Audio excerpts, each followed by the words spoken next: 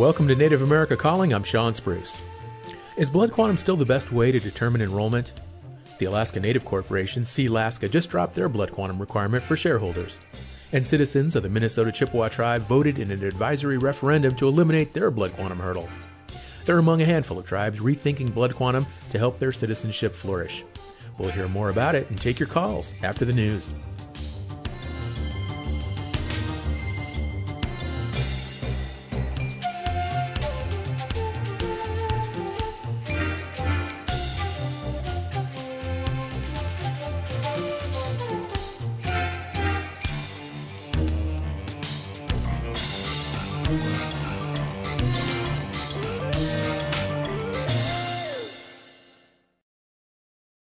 This is National Native News. I'm Antonia Gonzalez. It was a day filled with emotion for many Indigenous people in Canada as Pope Francis made an apology for church-run residential schools.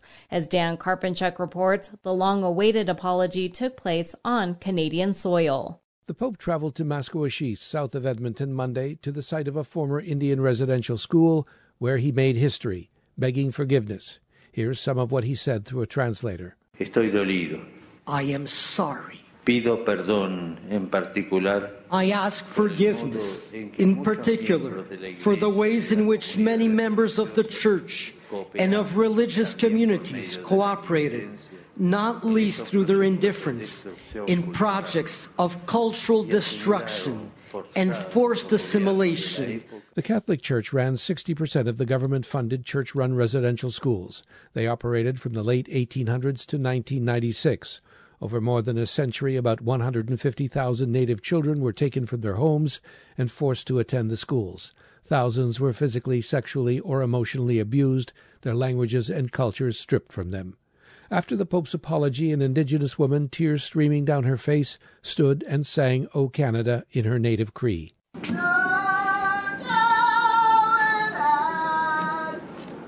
Many Native leaders welcomed the apology, saying it might bring closure to some, but for some it would also open old wounds. George Arcand Jr. is the Grand Chief of the Confederation of Treaty 6 First Nations. He says the apology is only the beginning. The wrongs of the past need to be righted. I see Pope Francis's apology today as only a first step in the Church making amends towards our people. After meeting with the Pope and hearing his words today, I believe there's a path forward. The Pope also met with parishioners of the Sacred Heart Church of the First Peoples, Canada's only designated Indigenous church. Today he will hold an open-air Mass in Edmonton's Commonwealth Stadium. For National Native News, I'm Dan Karpinchuk. Lakota journalist Tim Gallego is being remembered for his dedication to Native American news and Native rights. He passed away on Sunday. South Dakota Public Broadcasting's Lee Strubinger has more. Tim Gallego was many things in the news world. He started several newspapers, including the Lakota Times, Lakota Journal, and Native Sun News. Gallego got his start in journalism during the Korean War when an editor for the base newspaper was transferred. The commanding officer saw how well Gallego typed and made him the editor. Here, Gallego in 2021 talked about his start in journalism on SDPB's In the Moment. I felt we needed to have something that would provide information and report the happenings in the schools and the tribal government and in places that weren't being reported upon. So that's the main reason I started. And then I found out as I was going along that there's some things we could do as an advocate for Indian rights. Gallego's papers led an investigation into bank housing loans that prompted the Department of Justice to look into unfair practices. He also wrote extensively about boarding schools in South Dakota. We worked together both as colleagues and rivals for 40 years. That's Mark Trahant, editor for Indian Country Today. I think perhaps the greatest legacy, though, may be the number of people he inspired to become journalists. Gallego was 88 years old. Funeral plans have not been announced yet. I'm Lee Strubinger in Rapid City. The FBI announced Monday an effort to address missing and murdered Indigenous people in New Mexico and the Navajo Nation. A list of 170 names has been released in an effort to improve reporting on missing Indigenous people and draw attention to unsolved cases. The list can be found online at fbi.gov/MMIP. I'm Antonia Gonzalez.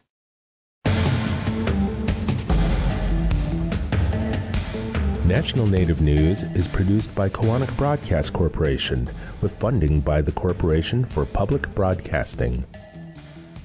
The Indian Loan Guarantee and Insurance Program has worked with lenders for almost 50 years, supporting them as they support you. Have an idea to improve your tribal economy? Information at bia.gov/DCI, which supports this show.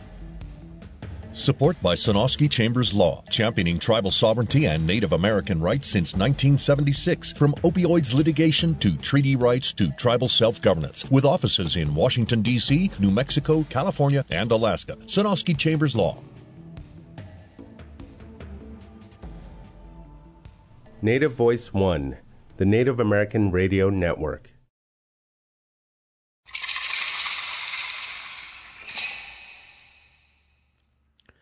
This is Native America Calling. I'm Sean Spruce.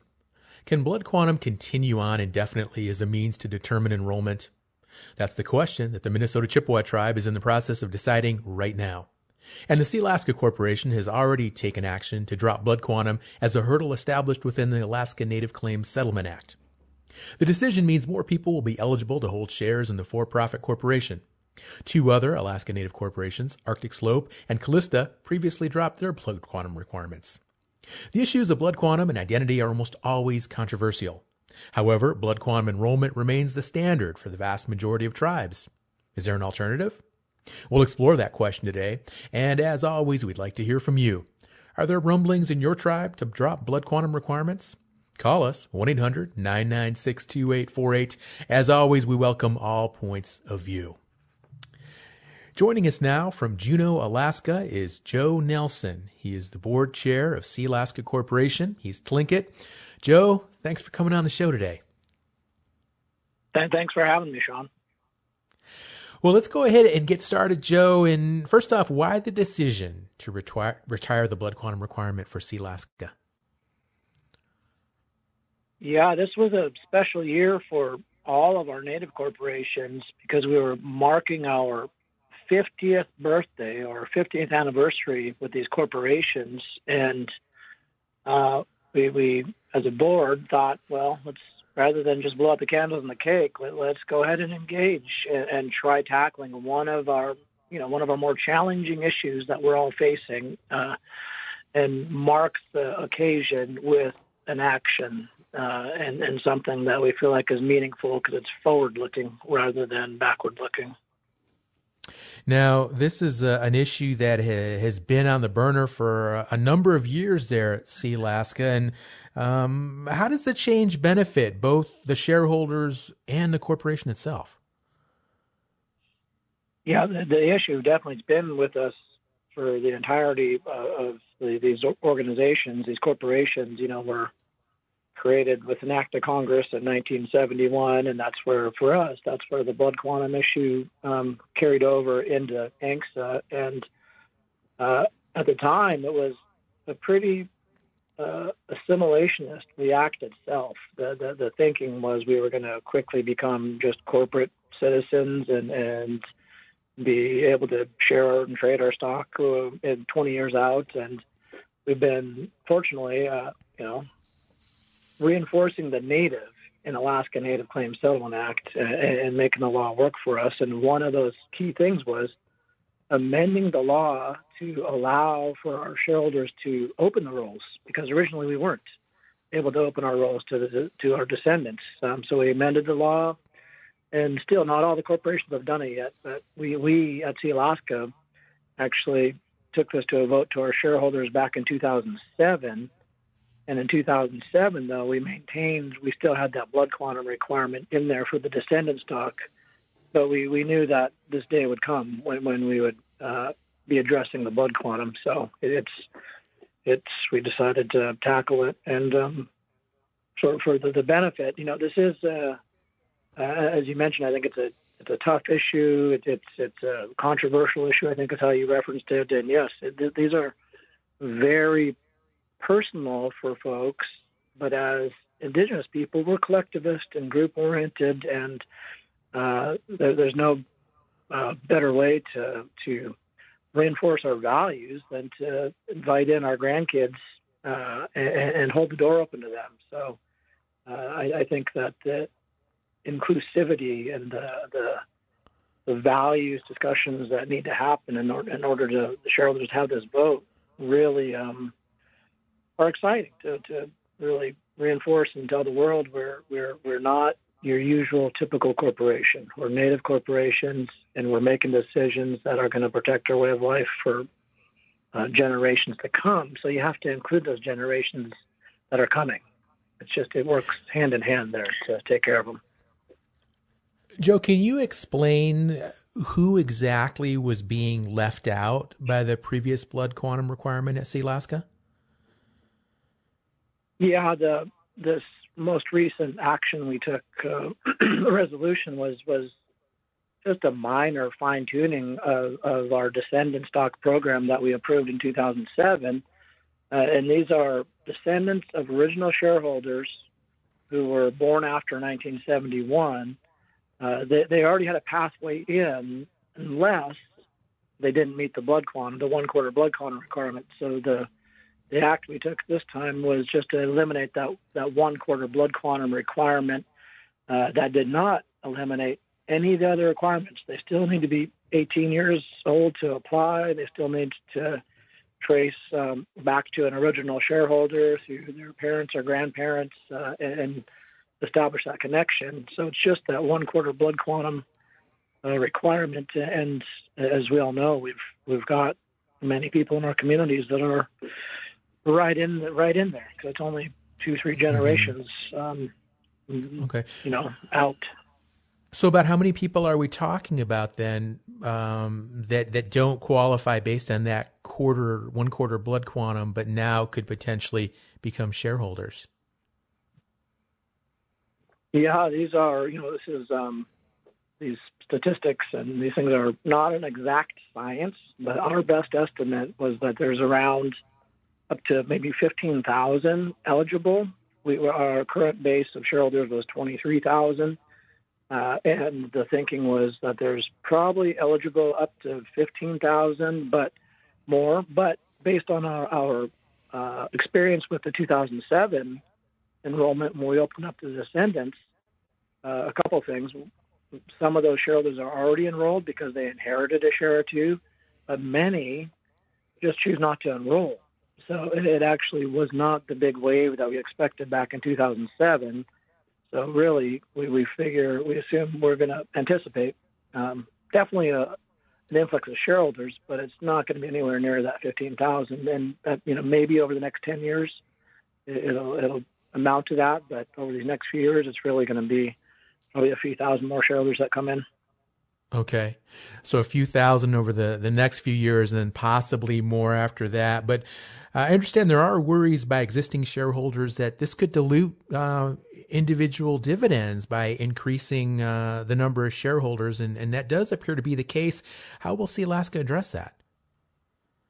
Yeah, there's no doubt about that. That's the main argument against doing that. Is the dilution affects not just the dividends, but the voting power was brought up, and the D stock. One thing to note for the descendant stock is it's not the exact same as the common settlement stock for the original shareholders received, and there's other reasons why it's not all exactly the same. But the descendant stock is life estate stock that cannot be passed on to others. It comes back to the corporation, and so there's a number of things that we built in early on to mitigate the dilution. And back in 2007, one of the biggest things that we did, because we could have enrolled descendants back in the 90s, but it didn't happen until 2007 because we'd watched a few of the other corporations and learned and then engaged shareholders. So in 2007, we actually didn't do just the descendants. We opened up another class of stock for elders, the E-stock. So our elders also have an additional 100 shares. So that was one of the main things. It wasn't just the dilution. The concern about dilution was largely the elders. So our elders have an extra 100 shares. There's also the Elder Settlement Trust, so they get a one-time payment when they turn 65. And the company itself, our our philosophy, our belief, and our thinking is that we're going to continue to, we're going to do okay because we're building a corporation, a company that's built on our values, and things are working. So we're actually growing the revenue. And the last 5 years have been our strongest years in the history of our company here. So our intent here is to grow the pie. Okay. So, Joe, you mentioned these different classes of shares, and it's just like a publicly traded corporation. You have Class A shares, which are like the premier shares for like the founders and high-ranking executives, and you have the common stock shares, which just regular people can invest in. So you're describing these elder stock shares for older seniors, elders in the corporation, and the common stock, and now this new class of descendant stock. Is it safe to say that these new shares, these new shareholders based on descendancy, will they be entitled to fewer benefits and rights in Sealaska than the existing or higher ranking shareholders, I mean? Yeah, I would say I would characterize it as different. I guess just a different type of benefit slightly. There's there are nuances in INCSA that were just hardwired into the law. And with the main primary settlement, common settlement stock, we actually receive 7I distributions from natural resource development from all the other regions. And Sealaska, we've paid in hundreds of millions that have gone out to non-Sealaska shareholders over the years because of our timber program. But we've recently wound that program down, and now we're benefiting from resource development from other regions.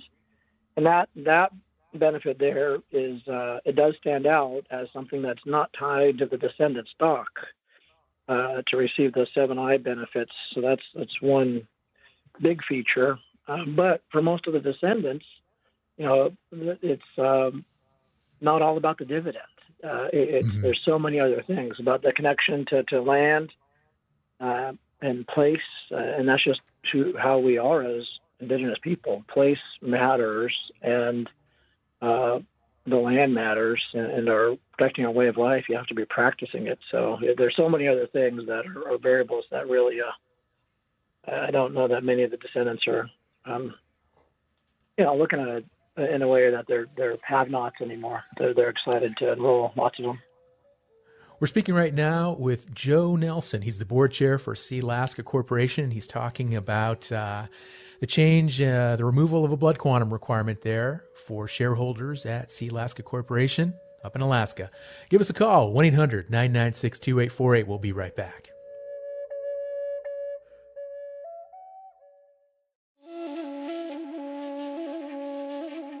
At least two major pieces of federal legislation to protect Native culture got their start in the 1990s. It was a decade of economic and cultural growth among Native nations, and both Dances with Wolves and Smoke Signals made a splash in popular culture. We'll discuss all of those as we reflect on the 90s on the next Native America Calling.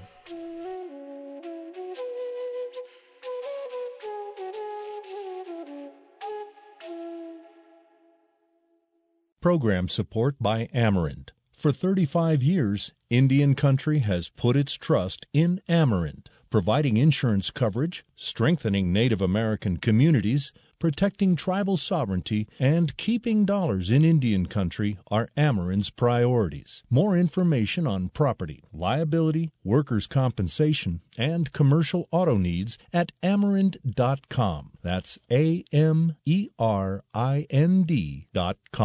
Thanks for tuning in to Native America Calling. I'm Sean Spruce.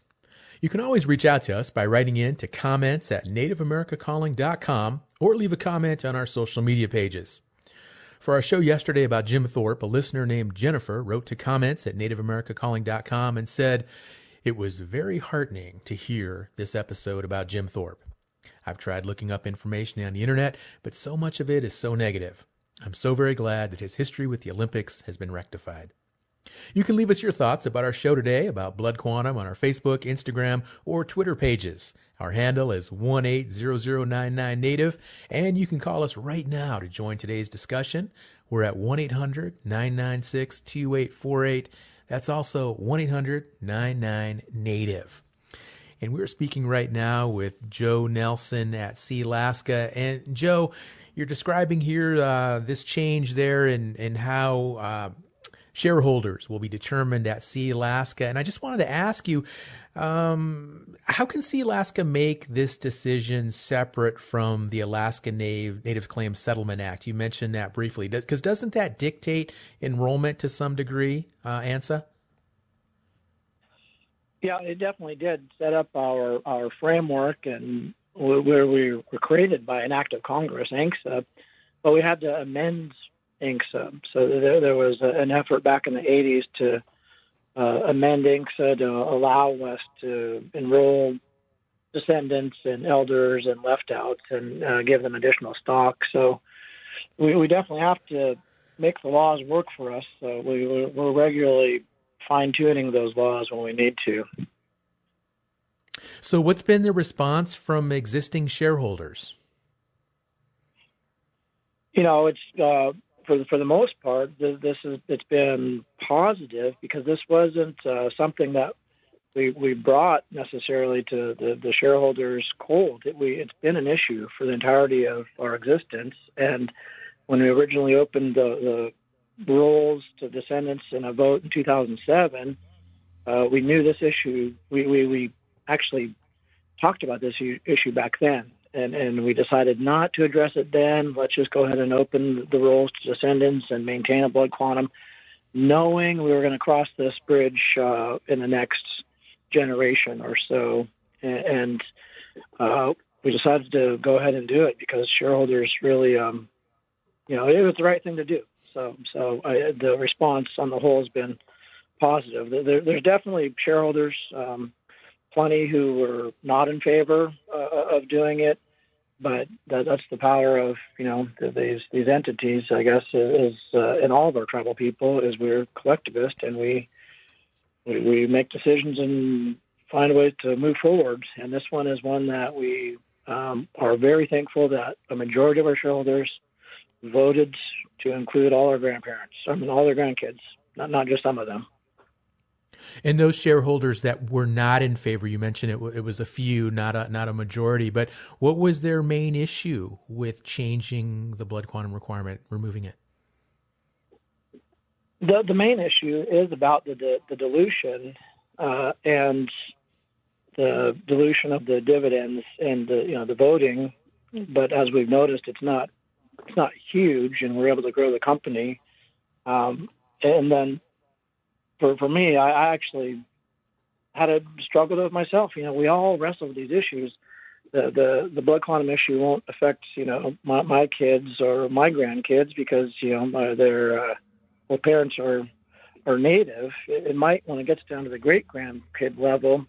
So I get it. I really wrestled with it myself, but it was the inclusiveness and just trying to get us all on a healing journey and on a growth mindset rather than a deficit mindset. And our descendants are actually, when we're talking about descendants, we're not talking about kids anymore, really. We're talking about adults from 18 to 50 years old now. And they're actually running our company. Most of our shareholders who are working for us are descendants. So it's really an unnecessary wedge. So to remove this barrier really is a big step collectively towards our healing, to move this colonial shackle and just move forward and start our, running these companies as the Native companies that they are. Well, speaking of the colonial shackle you mentioned, before ANCSA, how was enrollment determined for Alaska Natives?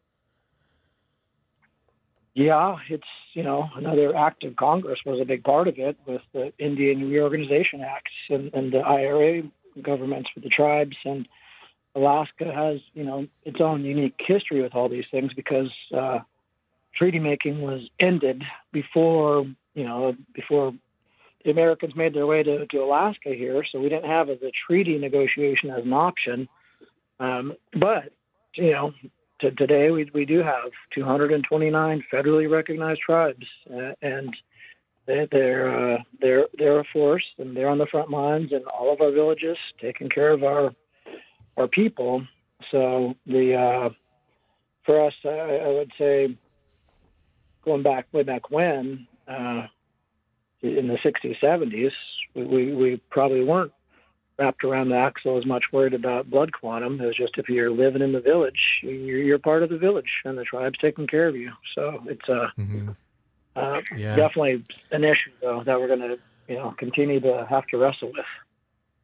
I remember. I would totally agree. I think we're about the same age, and I don't really remember people fussing that much one way or the other, or talking too much about blood quantum until like the 80s is when I really remember that issue really gaining a lot of steam, and at least in my native community. We're speaking with Joe Nelson, and he is board chair for Sealaska. If you got a question for Joe, learn more about what's going on up there with Sealaska and their decision to remove blood quantum as a requirement for shareholders, give us a call, 1-800-996-2848. Once again, that's 1-800-996-2848. Let's bring another guest into the show now. Joining us from Duluth, Minnesota is Dr. Jill Dorfler. She is the professor and department head of American Indian Studies at the University of Minnesota, Duluth. She is White Earth Anishinaabe. Jill, welcome back to Native America Calling. Thanks so much for having me. Jill, if you could help us out here with some historical context, can we start with a reminder of how blood quantum first started? Where did that idea come from? Yes, perfect, Sean. Thank you. One of the most important things to remember about blood quantum is it's not an indigenous concept at all. It's a concept that really dates back to the 1700s or so, Euro-American, European ideas of racial hierarchy, eugenics, and the idea that somehow an individual's identity could literally be quantified. And so then that concept got used by the U.S. government in a variety of ways over time, in particular, really to dispossess Native people of land and other resources. And then, as was already touched upon, it kind of came in for tribes after the 1930s Indian Reorganization Act. Tribes had not been using blood quantum as a criteria for belonging. We didn't have card-carrying enrollment, really until the 20th century, but it really wasn't used amongst tribes as a criteria for belonging until we get the influence of the U.S. government and the Bureau of Indian Affairs. And so for the tribe that we're going to touch on a little bit, the Minnesota Chippewa tribe, that they did not adopt a blood quantum requirement until 1961. And that was after about 20 years or so of pressure from the Bureau of Indian Affairs to adopt a blood quantum requirement.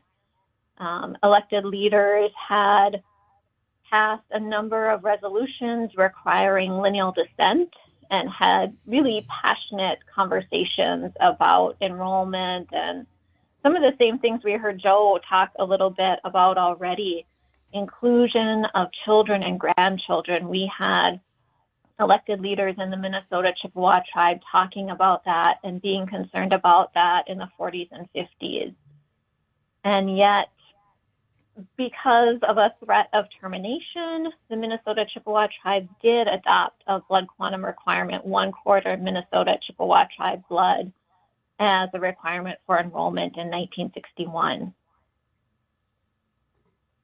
Okay, 1961. So let's go ahead and click ahead and let's talk more specifically about Minnesota Chippewa tribes. Members voted recently in favor of eliminating the blood quantum requirement. This is an advisory referendum, as I understand it. So what's next? Yeah, so it's very interesting. We've never had an advisory vote at all. This is the first time the Minnesota Chippewa tribe has done something like this. Blood quantum is something that, as Joe mentioned, in a lot of ways has been controversial since it was adopted. So there's been ongoing conversations about this over the last number of years. Now it's back into the hands of the elected officials, and they will decide whether there should be a secretarial election the Minnesota Chippewa Tribe Constitution requires a secretarial election in order to change the Constitution. And so there were two questions before voters in this advisory referendum. One, should the blood quantum requirement be removed from the membership requirements of the Minnesota Chippewa Tribe? And the second question was, should the 6-member reservations or bands of the Minnesota Chippewa Tribe be authorized to determine their own membership requirements by band ordinance? And so both of those passed with a strong yes in favor of both, but yet they're a little bit conflicting. So it's not clear to me whether elected leadership will embark upon just changing the requirement for the Minnesota Chippewa Tribe, or whether they will embark upon a constitutional amendment that would allow each of the 6-member reservations to determine their own membership. Since the inception of the Minnesota Chippewa Tribe, there has always been one constitution that all 6 bands or nations have governed under a single. So there's a big question remaining. Now, Jill, what led up to this advisory referendum vote? So the Minnesota Chippewa Tribe has been engaged in constitutional reform in various efforts up and down, I would say, over the last 25 years or so. And over the last 5 or more years, there's been a effort to look at the Minnesota Chippewa Tribe Constitution and think about updating it in a way that would be more effective and appropriate for the contemporary ways in which the government operates, and that includes membership or enrollment. And I think in my conversations with some of those constitutional delegates, a lot of people have felt that this question about enrollment was among the more controversial things that they've been talking about. And so they really wanted to sort of have an advisory vote, really allow the current enrolled citizens to be able to make their voice heard. And so that's what this was an opportunity to do. And there was just shy of 7,500 ballots cast. There would need to be a stronger participation if the Minnesota Chippewa Tribe decides to go with a secretarial election. If that were to be the case, they would need to get at least 1/3 of those eligible voters participating. They didn't quite hit that threshold here, but in all honesty, I thought the turnout was really good for a non-binding referendum. Now, earlier I asked Joe, how many people now could potentially become shareholders at Sealaska, and he mentioned a pretty high number, but said it would be significantly lower than that, at least for the first few years. And I'm curious there, among the Minnesota Chippewa, how many potential new tribal members or band members could you folks be seeing here if this ultimately becomes, if this passes? Yeah, if this eventually passes, I think the potential could be really large. And it's the same question that Joe talked about. Well, while there might be a lot who are eligible, the question really is how many are going to choose to enroll, and what will that process for enrollment look like? What will the qualifications be? We don't know yet what the qualifications might be, so it's hard to say who might be eligible until we have that sort of nailed down. But because the Minnesota Chippewa Tribe has had blood quantum since the 1960s, there are lots of people, and myself included. I should acknowledge that my mom is enrolled as a member at White Earth Nation, where I grew up. I am not enrolled. I do not meet the blood quantum requirement. I'm in my 40s. There's a lot of people my age who don't meet that requirement that would be interested in enrollment. how many people are going to take the actual time to go through the paperwork would remain to be seen. Mm-hmm. Yeah, I can imagine. So, and are you hearing some of the same pushback that Joe described? Some people are concerned about dilution, and what are some of the people that are against this saying? Yeah, I do think so the Minnesota Chippewa tribe is 6 bands or 6 nations governing under a single constitution, kind of a unique situation. Some of those bands do have a per capita payment and many do not. And so you can imagine there is definitely a difference between those tribes that do have a per capita payment and those that don't. And for those that do have a per capita payment, we do see a question, a concern. Well, as what Joe mentioned, if we add more names to the rolls, does that then reduce the amount of the per capita payment? Concerns about resources overall, I think, really dominate when it comes to those people who want to see blood quantum maintained. And I think the real key, if the tribe moves forward with some other requirements beyond instead of blood quantum, the real key is to be sure that we're always helping people understand that citizenship or enrollment is one thing, and services and entitlements, while those things are, of course, connected to citizenship, those are different. Those services and entitlements, various programs that each of the 6 different bands run. Jill, I'm sorry, we're going to have to go to a break, but I will let you continue your thoughts. We'll be right back.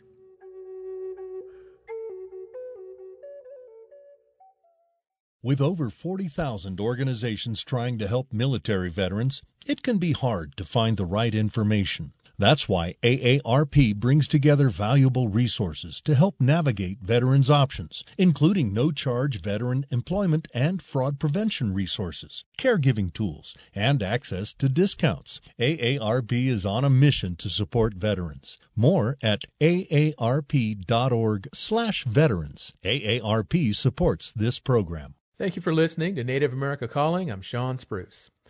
We're talking about blood quantum and efforts by a handful of tribes to eliminate it as a requirement for shareholders or tribal enrollees.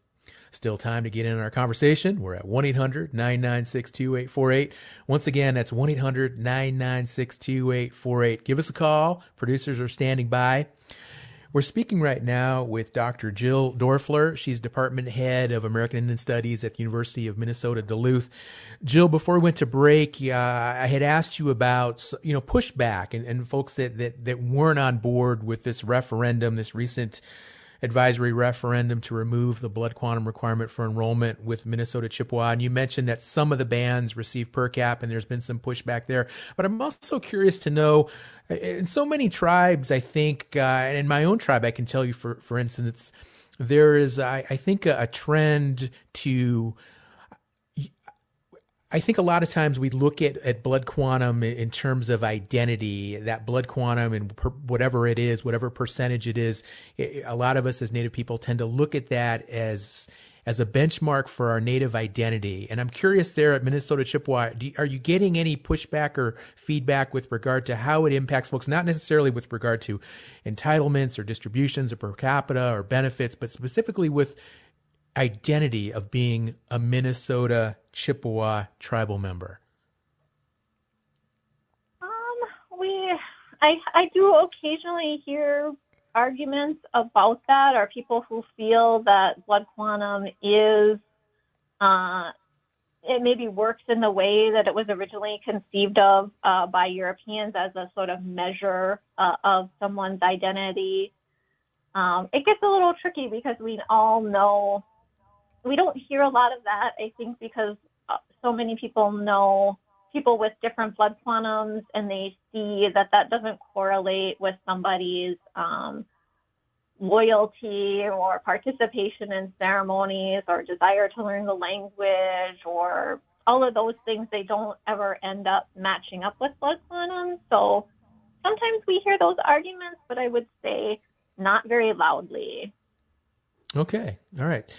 We've got a caller now, Michael, listening on KNBA in Anchorage, Alaska. Michael, thanks for calling us today.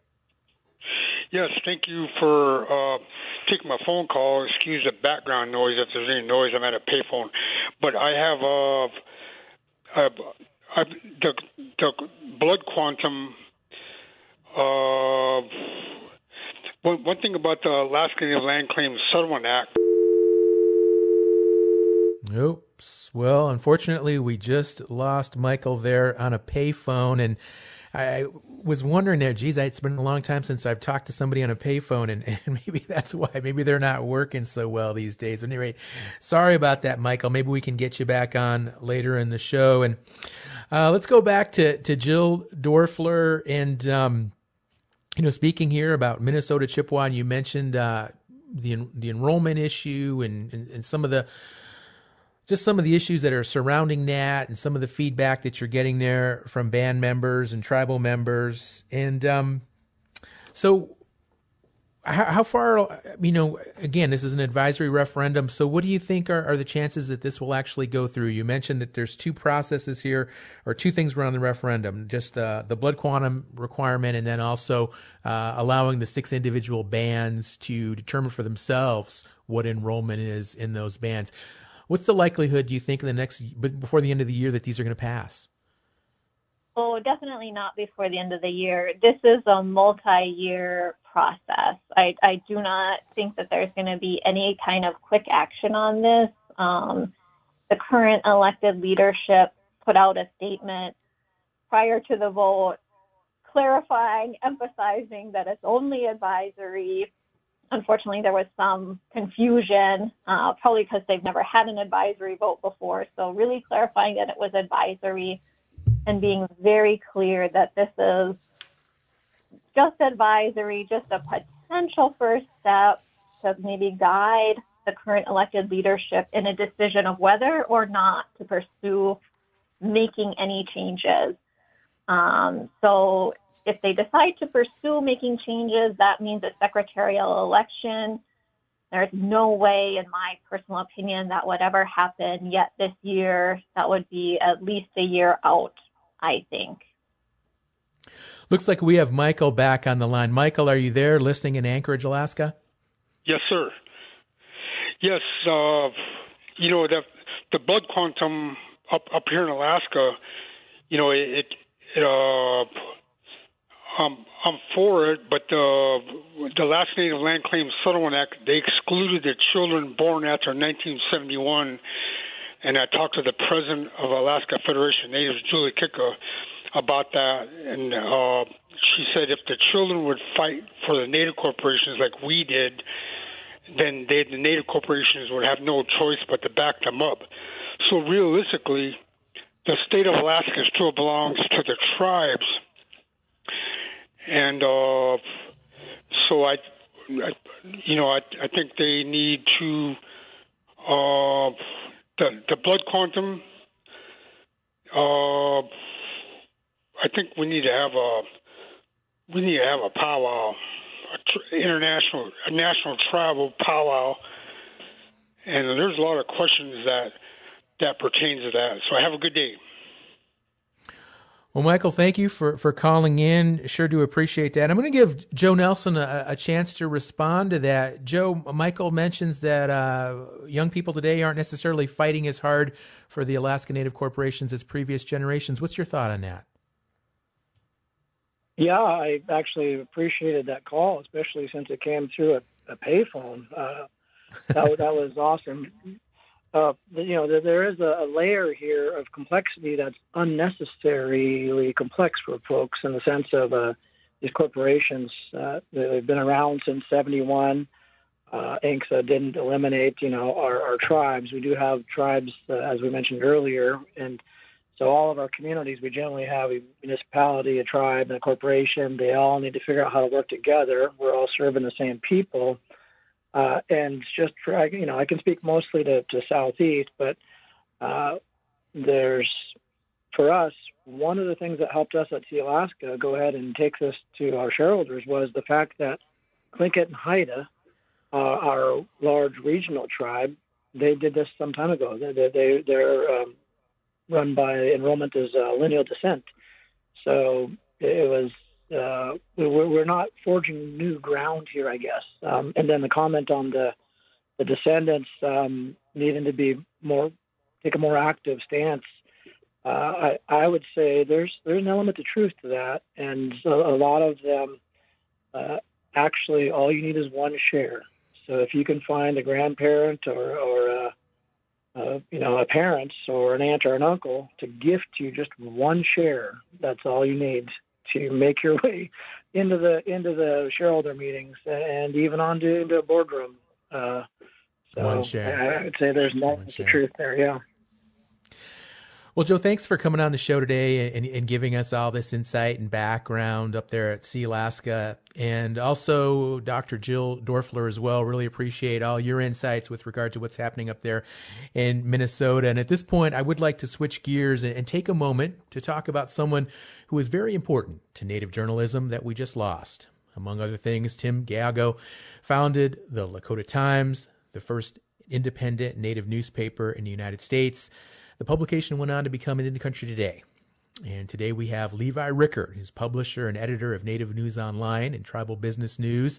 He's a member of the Prairie Band of Potawatomi Nation, and he knew Tim Gayago, and he joins us now. Levi, hello. Hello, good afternoon. Levi, Tim was known for being fierce and fearless, holding people accountable. What are some of the things you remember about him? Well, we don't like to use the word pioneer as Native people per se, but he definitely was a pathfinder in terms of setting the tone for modern day Native American journalism. And that's one of the things I think is going to be his legacy, is the fact that he really was there. As you said, he was fierce and he wouldn't hold back. And sometimes he rubbed people the wrong way, but I think all journalists are like that. But so those are the kind of things I remember. And his legacy is, He was right there. He was the pathfinder for us. The pathfinder. Well, I'm interested in learning more about how he was received by tribal leaders and others, because he certainly had a lot of friends out there in Native America, but he made some enemies along the way. And I'll tell you, here at Native America Calling, we were on the receiving end of some of his criticism. So overall, what was the response for Tim there across Native America? Well, I think what happens is, and I think it's maybe indicative of people who've been oppressed. We don't always like criticism. And so there were times he was critical of leadership among those in Indian country. But when it's all said and done, he did his job as a journalist. And that to me is what is important. Why did he think there needed to be a news source independent of tribal influence? Well, I think it's sometimes if you look at just tribal politics in themselves, they can be pretty treacherous in terms of who gets elected and for whatever. They're again indicative of people being oppressed. We have this lateral oppression, and we just sometimes go at each other's throats. But independent from a tribe itself, it's so important for Native American publications to exist, to really, really balance out what's going on and sift through those tribal politics and really tell the story as accurate as we possibly can. And that's what Tim tried to achieve during his lifetime. What was the Native media landscape like when the Lakota Times started? Well, actually it was before my time, but because Native News Online, I'm only in my 12th year, but I just remember some of the tribal newspapers, and we have progressed in Indian country and with the digital age and everything else, and that's what happened with Lakota Times. Indian Country Today posted a story the other day about how literally his nieces and nephews helped distribute the newspapers to the tribal offices and get them to buy it, and that in itself is like groundbreaking.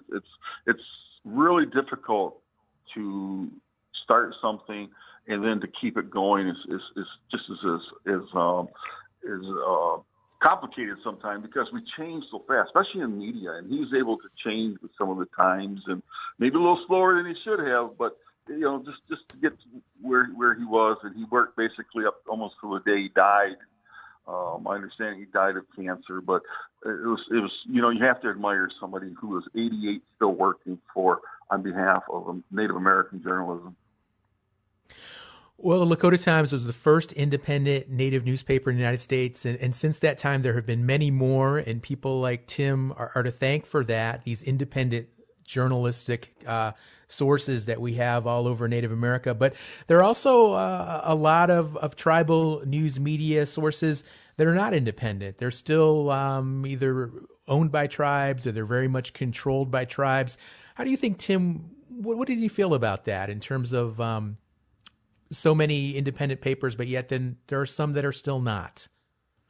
Well, and I think that's the beauty of what Tim achieved, is the fact that independent from those tribes, that obviously if you're working for a tribe, basically they're going to want you to follow their as they say in politics, party line or tribal line. They're going to how they want it to be presented in the news. The independent news sources, such as Native News Online, we're independent. We can print it as we see fit, and that's not to say at Native News Online we don't try to blatantly go after tribes. That's not what we're about. But it is that independence that allows us to really write things as the old line, the freedom of the press, and that to me is critical. And Tim saw that, and that's why one of the reasons he started the Lakota Times is the idea that he could, and then it grew into Indian country today on a national level. You even write differently from tribal, regional, then when you get to the national level, you have to view things from maybe a different lens and say, how does this impact Native Americans overall? Mm-hmm. Well, Tim certainly kept his hands busy his whole life. You mentioned he was still very, very involved up until his passing at the age of 88. What other accomplishments is he known for, in addition to the Lakota Times and all of his accomplishments in journalism? Well, when he started the first, it was the organization that preceded the National or the Native American Journalists Association. But what was it? The Native American Journal. I can't even remember the name of it right now, but I'm embarrassed. But he started that, and so he had that vision that Native American journalists needed to come together and have a place that they could share ideas, share their frustrations, share their concerns, but work together collectively as Native American journalists. And in the big picture, we are really a small part of journalism. And Tim saw that vision that collectively we could become a force, and that was really the important thing. Mm-hmm. Well, it's just so monumental there. Again, Tim Gallego passing away at the age of 88, the founder of the Lakota Times, the first independent Native newspaper in the United States. And we just heard from Levi Rickert. He's a publisher and editor of Native News Online, sharing his thoughts, sharing his memories, sharing his insights into the life and legacy of Tim Gallego. Well, folks, unfortunately, that is all the time we have for our show today. So, again, our guests, Joe Nelson, Dr. Jill Doerfler, and Levi Rickert, thank you all for joining us and sharing your insights and perspectives on a number of issues today. Join us again on Native America Calling tomorrow. We wrap up our Through the Decades series as we take a look back at what's often called the Good Decade, the 1990s. I'm Sean Spruce. Thank you for listening. Smoking gave me COPD, which makes it harder and harder for me to breathe. I have a tip for you. If your doctor gives you 5 years to live, spend it talking with your grandchildren. Explain to them that your grandpa's not going to be around anymore to share his wisdom and his love. I haven't figured out how to do that yet. I'm running out of time. COPD makes it harder and harder to breathe and can cause death. You can quit. For free help, call 1-800-QUIT-NOW. A message from the Centers for Disease Control and Prevention.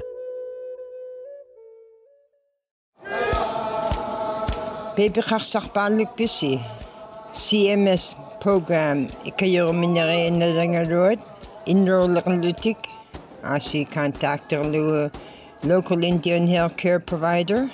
Kaya sa kangwa si turumnyarsi healthcare.ca nakakilang 1-800-318-2596. Unakabluni Center for Medicare and Medicaid Service kunin.